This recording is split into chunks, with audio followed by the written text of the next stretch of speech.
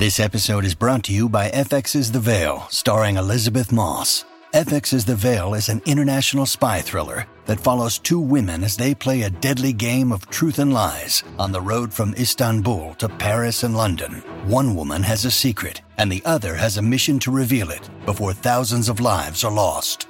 FX's The Veil, now streaming, only on Hulu. Your brain needs support, and new Ollie Brainy Chews are a delightful way to take care of your cognitive health.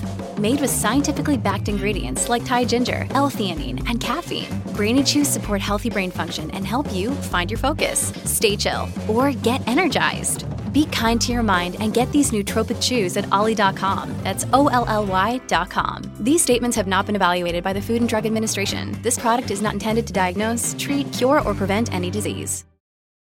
When you need mealtime inspiration, it's worth shopping Kroger, where you'll find over 30,000 mouth-watering choices that excite your inner foodie. And no matter what tasty choice you make, you'll enjoy our everyday low prices, plus extra ways to save, like digital coupons worth over $600 each week. You can also save up to $1 off per gallon at the pump with fuel points. More savings and more inspiring flavors make shopping Kroger worth it every time. Kroger, fresh for everyone. Fuel restrictions apply. Welcome to the New Books Network. Welcome to the Scholarly Communications channel on the New Books Network. My name is Jen Hoyer, and I'm joined today by Lois Presser, author of Unsaid: Analyzing Harmful Silences. This book was published by the University of California Press in December 2022. Harm takes shape in and through what is suppressed, left out, or taken for granted. This book is a guide to understanding and uncovering what is left unsaid, whether concealed or silenced, suppressed or excluded. With strategies that can be added to the toolkits of social researchers and activists alike, Unsaid provides a richly layered approach to analyzing and dismantling the power structures that both create and arise from what goes without saying. Lois Presser, who goes by Lo, is professor of sociology and distinguished professor in the humanities at the University of Tennessee, Knoxville. She is a co-editor of Narrative Criminology: Understanding Stories of Crime, and the author of Inside Story: How Narratives Drive Mass Harm, Being a Heavy Life: Stories of Violent Men, and Why We Harm.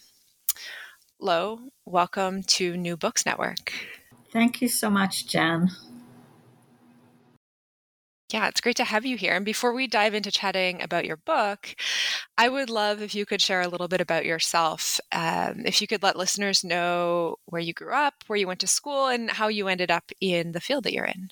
Yeah, sure. I am a native New Yorker, born in Brooklyn, raised in Queens. As a young adult, bounced around Brooklyn and Manhattan following sublets and house sitting situations. Attended college at Cornell University and master's in public and private management from Yale. That was a sort of a foray that was inspired by working with crime victims in Manhattan. That was a first job after college, and I rose to the level of directing a program to assist crime victims. And this master's program at Yale seemed like a good idea, but I really never left the criminal justice arena behind. I did various stints as a researcher for different criminal justice agencies in New York. And it was at New York City Department of Probation that I met academics and liked the way they thought, liked the breadth of inquiry that they brought to evaluating programs for people on probation and so forth, and was really attracted to academia for thinking deeply about issues and trying to help solve social problems through that kind of depth. So embarked on a PhD program at the University of Cincinnati, and that led me to hone my identity as a sociological criminologist at Tennessee, where I've been for the last 2 decades.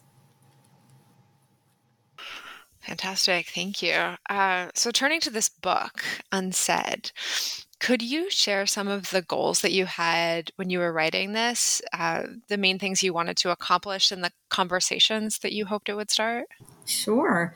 I started developing the book before the pandemic, but it nonetheless has has become a pandemic book. I'll explain. But really, the initial impetus was to help students, my students, and students who I mentor elsewhere, because what I was catching from them from teaching, especially a graduate seminar on discourse analysis, is that they were lighting on how absences in some texts or political statements, speeches, tracts, we're doing work, that there are things missing here or perspectives missing, or look at the way that politician is phrasing that. And they say there's subtext there, or that's a kind of a sneaky way, or there's code there. And actually, this moves us into pandemic times, with dog whistles and code words being used in messages about COVID policy or immigration policy or voter rights.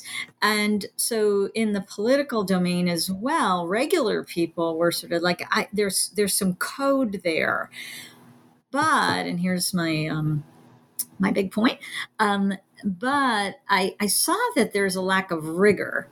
So again, in the educational context, my students would say, "Oh, there's something not being said here," but they weren't bringing rigor to it, nor was I, because I didn't have a methodology for really pinning down in any careful, systematic way. And that's what we want from research, to be careful about things, to have what one does be traceable and accountable.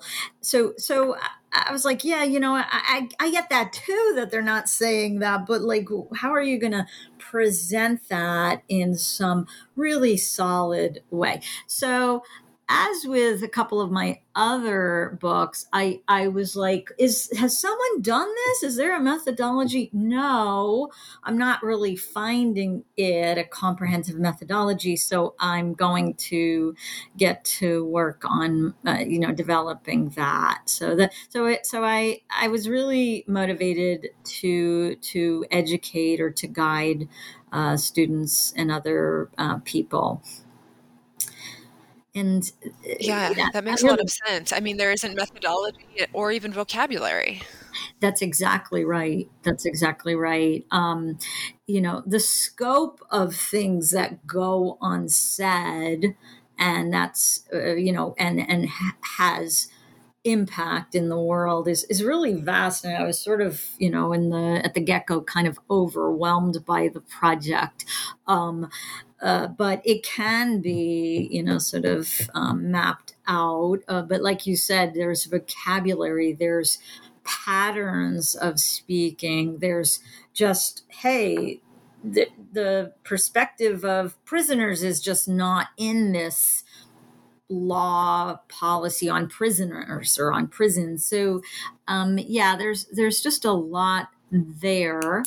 And then I think it was also, or it remains a challenging project, because most of what we communicate consists, if you will, metaphorically, of not said things. Like right now I am saying certain words, and then think of all the words I'm not saying, or think of all the topics I'm not introducing right now. So, and you couldn't communicate any other way without, sort of very specifically selecting the particular words and topics. So, it's a big enterprise. It is a big enterprise. Although I think you've laid it out in a really clear system in this book. it fell into place a lot more clearly for me as I was reading. So in the first chapter, you tackle that methodology that you noted was needed, and you lay out some methodological suggestions for analyzing what's unsaid. And then each of the chapters deals with different categories. I'm impressed that you were able to find and clearly articulate these categories of unsaid as a way to try out the methods.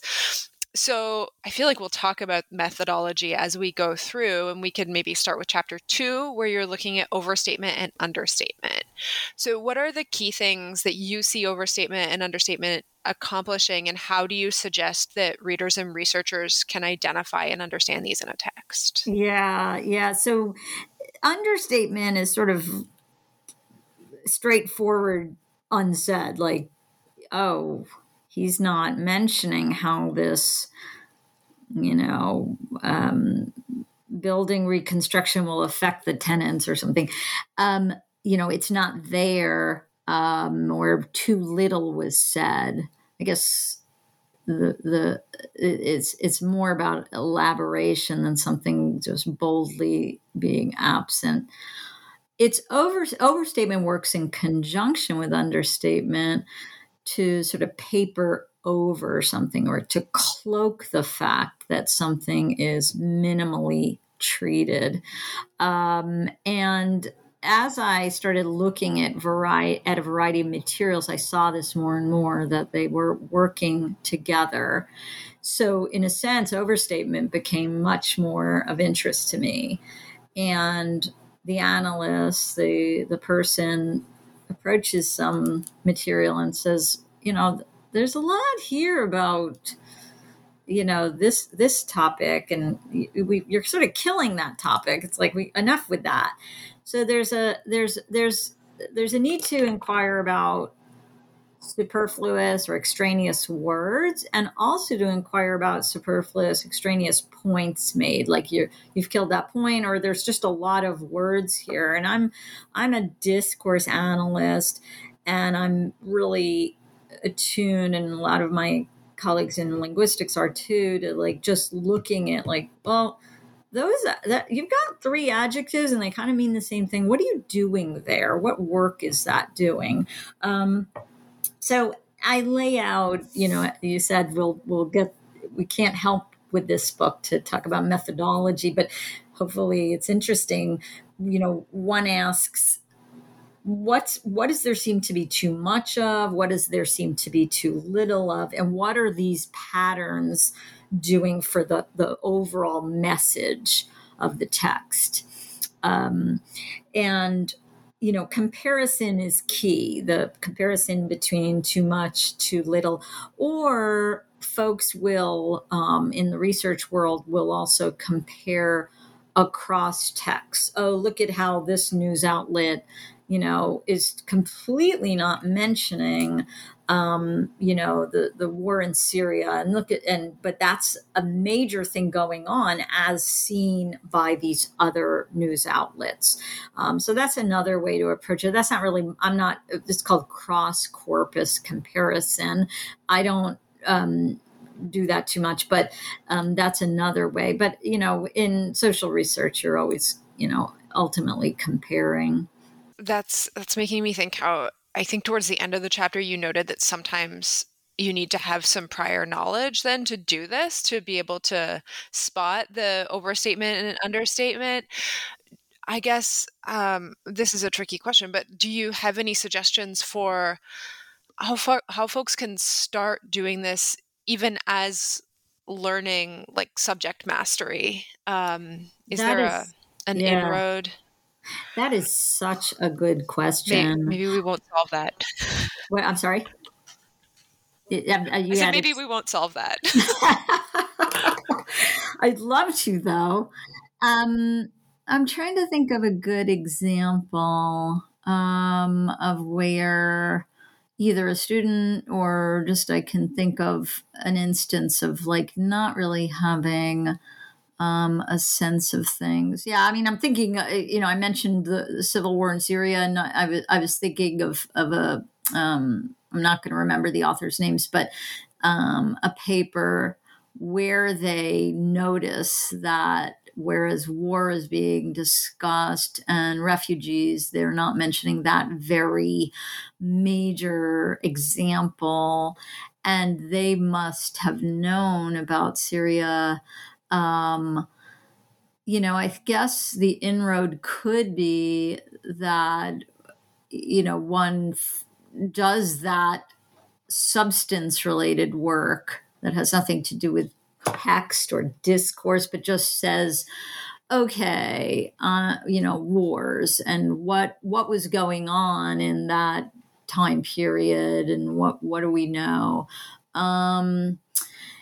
Generally speaking, I'm in sociology, and but very much not all my colleagues are also in social research, and they start with a lot of subject mastery, like they know about, murders of civilians, especially civilians of color, by law enforcement, and they know about that, and then we're working out like, well, how is this material interfacing with those episodes. So then it's pretty like it kind of rolls off of them like, oh, look at how these news outlets are talking the word tragedy, which brings in intimations of inevitability and nobody's really responsible for a tragedy versus murder, and so they're good at the substance. So I guess we didn't solve it because I said, well, most of the people I know know about the substance. That's fair. Although this is probably a thing to try out, but I do think that the questions that you suggest as method can help with subject mastery, even while diving into trying to find the overstatement and understatement. I think those questions of what is there not enough of can make us ask, what else do I need to learn about this subject to understand what there's not enough of? Yeah. Anyway, things to try out, things to practice on students.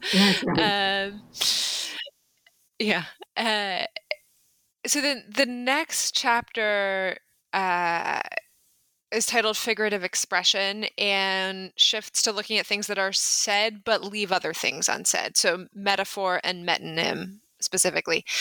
And after talking through some analytical approaches for unpacking the impact of these, you reiterate that figurative language can support harm doing. Could you explain that conclusion for readers, perhaps by leading us through the analysis, the analytical methods that you suggest? Yeah, that's sure. I'm trying to think of a good example. I'll use the example of a discourse analyst, Chin Van Dyke. So often news media and politicians will talk about waves of immigration. And so analysts of metaphors is probably the most famous figurative expression, and they'll say that they will distinguish between source domain and target domain. Target domain is immigration. It's what you are presently talking about. Where's the waves coming? That's coming from some source domain, like you're sourcing some other world. And that world is oceans. And so the method is to ask, what is the source domain for discussing immigration? The target. The source domain is oceans or the natural world more generally. And then the next question is, what are things like in the source domain? Well, things are oceans, the natural world, formidable, potentially overwhelming, sometimes seeming placid, but any moment sort of threatening. And that's what waves are like. And So what is being kind of smuggled in, I like that verb form, to discussion of immigration, even pretty tepid treatments, news articles, is that immigration is potentially very overwhelming and threatening to our existence. So there, it's all about this source versus target, and the idea is that what's not said are features or derived from features of the source domain. And there's tons of, I mean, we use metaphors all the time. It's pretty much ineradicable from our language. And but which metaphors do we use, and what is it that we're meaning people to receive? What are we intending that people take immigration to be like? Or maybe the individual speaker is not intending at all, but then this is the cultural surround is sort of has sort of brought us to constructing immigration in that particular way. Yeah, absolutely. There are like cultural metaphors that we adopt because we don't want to say other specific things. Yeah, exactly. Yeah. Exactly. Or we maybe the individual speaker isn't in touch with, I don't want to say that, but it's just received way of speaking that we're sort of bringing along. And so then in the next chapter, you examine missing subjects. So chapter 4 looks at when subjects are missing entirely from texts. I was curious about how this kind of unsaid differs from the understatement of chapter 2. And so what are the different impacts then that we see of subjects that are missing entirely? And what are the questions we should ask in order to uncover those? Yeah, this chapter is sort of a thing apart in a way, but I think it's what the unsaid methodology, what makes it kind of unique. So not just that, people are cloaking over things and they're using metaphors that kind of smuggle in some meaning, but whole peoples are not there, not mentioned.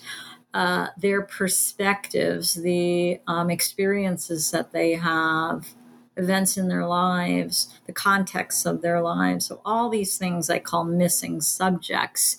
And critical scholars and activists are always saying, hey, think of us, or us too, and I'm referencing Me Too, and our lives matter too. And so there's absolutely already there this strong claim of having gone missing from official histories, from contemporary reports on a problem, and yet again I thought, okay, how can we make this more rigorous? Well, I believe it is rigorous, but I also see how it is tricky, because I, in setting up this methodology, had to set up, well, who should be included? What's the foundation for this particular maneuver? And that, to me, after a lot of consideration, was the subaltern of society, or the subordinated groups. And so the key operating question is this communication what subordinated beings is this how they would play it? Does this include them? Does it express the perspectives that they would express? And then it's, I think this is very tricky business. Like, well, how much of, that group's perspective versus the other, but in effect, it's an intervention. Would they, there's a lot of conditionals, would subordinate or subaltern beings,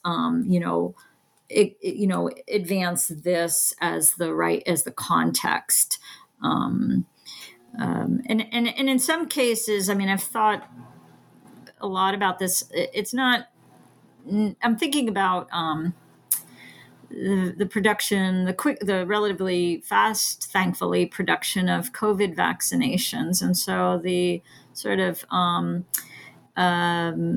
disinformation bubble was sort of like, it's too fast. So and that kind of laid the basis for claims that there was something tricky about the vaccination, something sinister, but it was just too fast, And the context that was missing from that particular conversation was not a subaltern one, but a scientific one, which is that, no, we've been preparing, like we had a lot of info on COVID, on coronaviruses, and we had a lot of pieces of the puzzle for the vaccination, and that wasn't, in that conversation. So I guess there it's not like subordinated people, but just like, well, are we hearing more fully about the context? And sort of, it was a narrow context, like, gee, I couldn't put together a vaccine that fast, like it was a sort of a sloppy, sort of narrow context.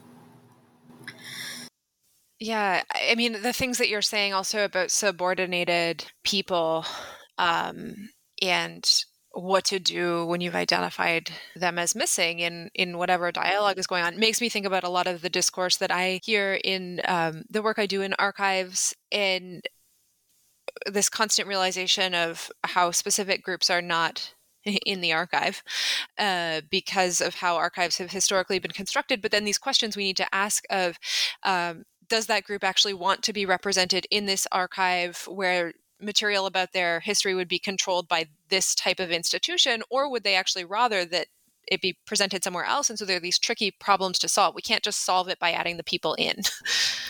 Oh, Jen, I love that point. And by the way, I just want to just interject that there's so much cool stuff from the information sciences people on silence in the archive, as you know. And actually, I think it was an early literature that I tripped. Not that I'm saying I got it in my pocket and I became an expert on that literature, but I know that is a big conversation. And the nuance that you're bringing up about like what do those excluded persons want, and what's their take on inclusion, what inclusion would be at a certain juncture in a certain body of work is a really, really good one. And actually, maybe I should revise, like, not just what would, like, just what would inclusion be like for those persons? Like, what would they, what would that mean for them?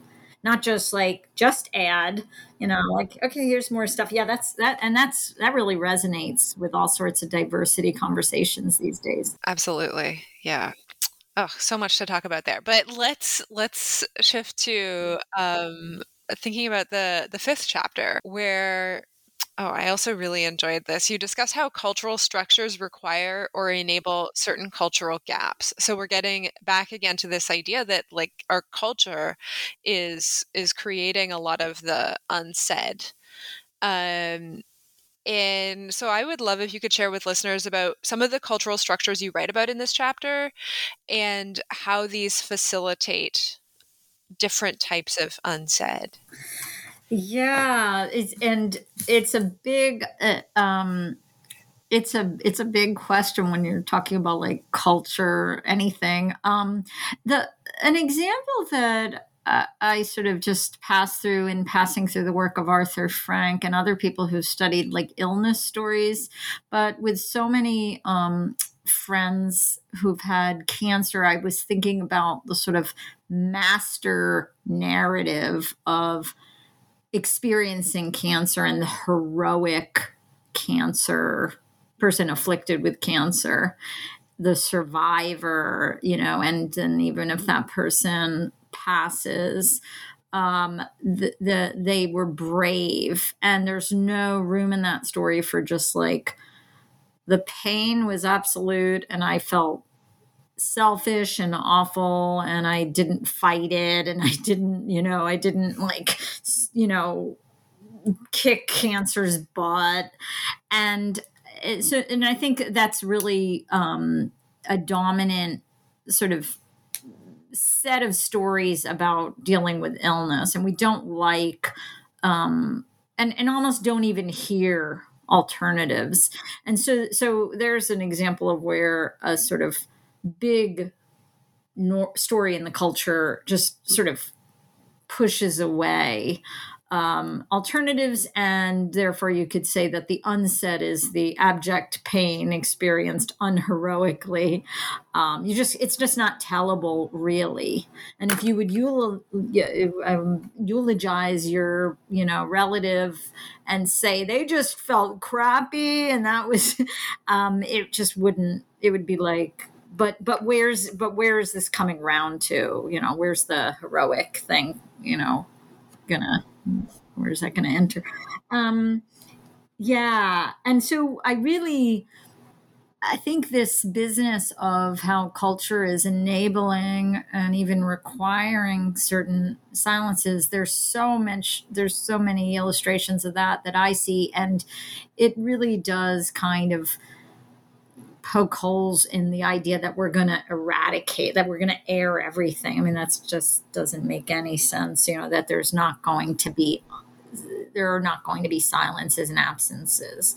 And so it keeps pointing toward understanding silences and absences, gauging harmful ones, thinking about targeting ways to not allow harmful silences to persist. Yeah. That's a really terrific example. Yeah. And I mean, it's, I guess, sobering to realize that we won't do away with these things entirely because of various cultural constructs, but I guess we can at least ask ourselves to be aware of them. And I think that's, the work you're asking us to do. Yeah, I think that's right. And I mean, actually, it occurs to me that the sort of progress, heroic story of illness, of terminal illness, is maybe more stronger in the United States and or more salient. And so when you think about other cultures, it sort of also opens up to other possibilities that are more authentic to actual persons. That's an interesting point. Yeah. Yeah. And so then moving along to your final chapter, you discuss some of the limitations about the methods you've written about in this book.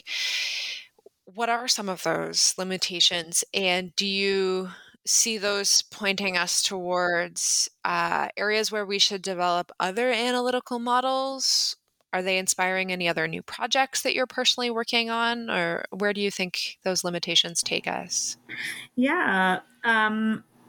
So I like to think about limitations. I really think of this as a matter or project that is an exploration.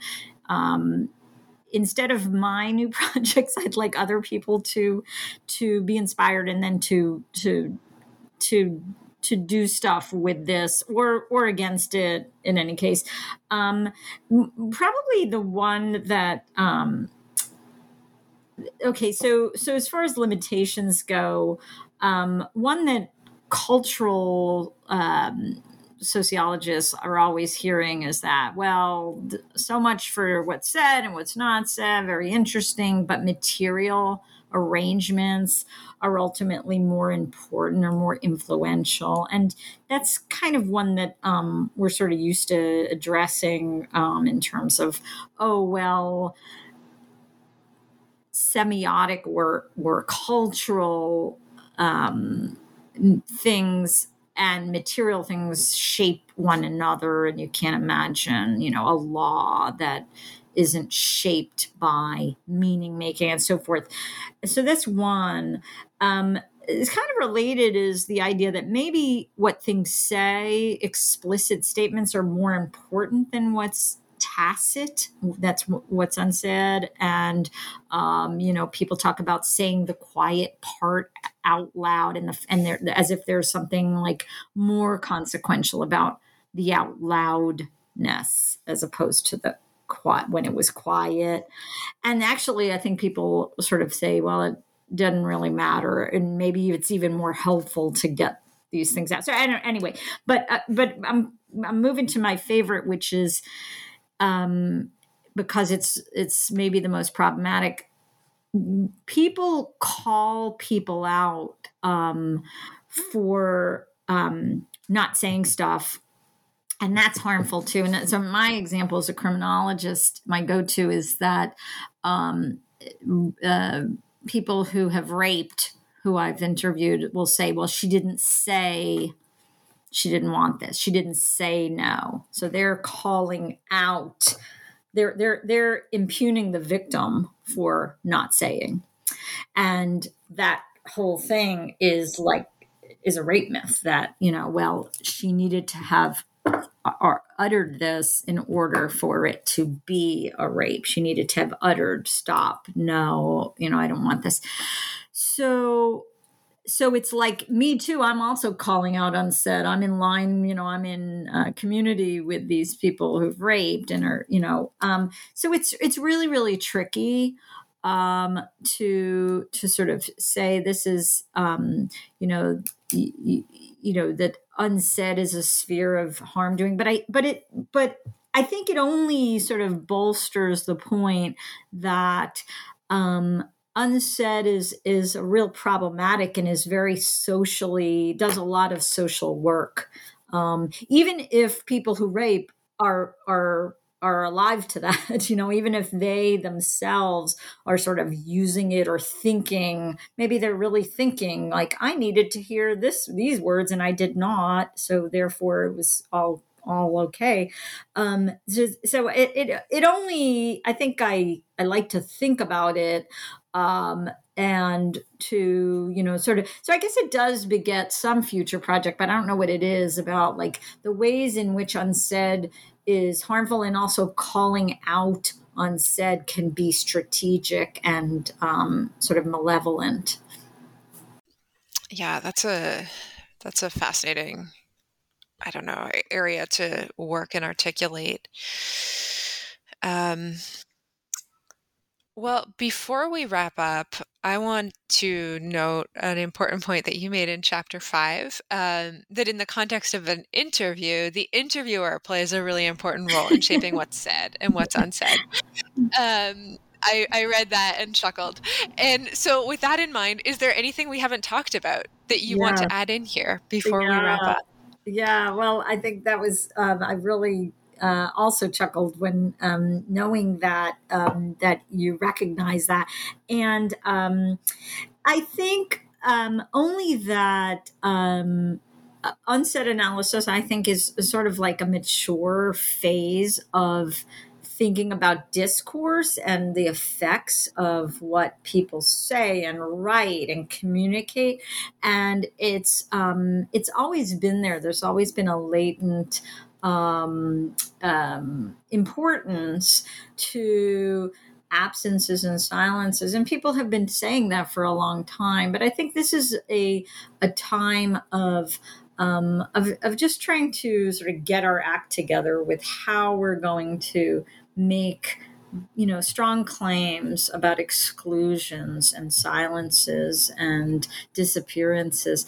So I'm kind of excited for the exploration. And I always think about social research as sort of a community project, as people working ideas together. So that's what I think I want audiences to know, that there's a very much a jointness to this endeavor. Yeah, and to me that resonates as a call to action for the rest of us to think seriously about this. Well, Lo, thank you so much for chatting with me today. I really enjoyed this. Once again, my guest today is Lo Presser, author of Unsaid, published by the University of California Press. My name is Jen Hoyer, and you have been listening to the Scholarly Communications channel of the New Books Network.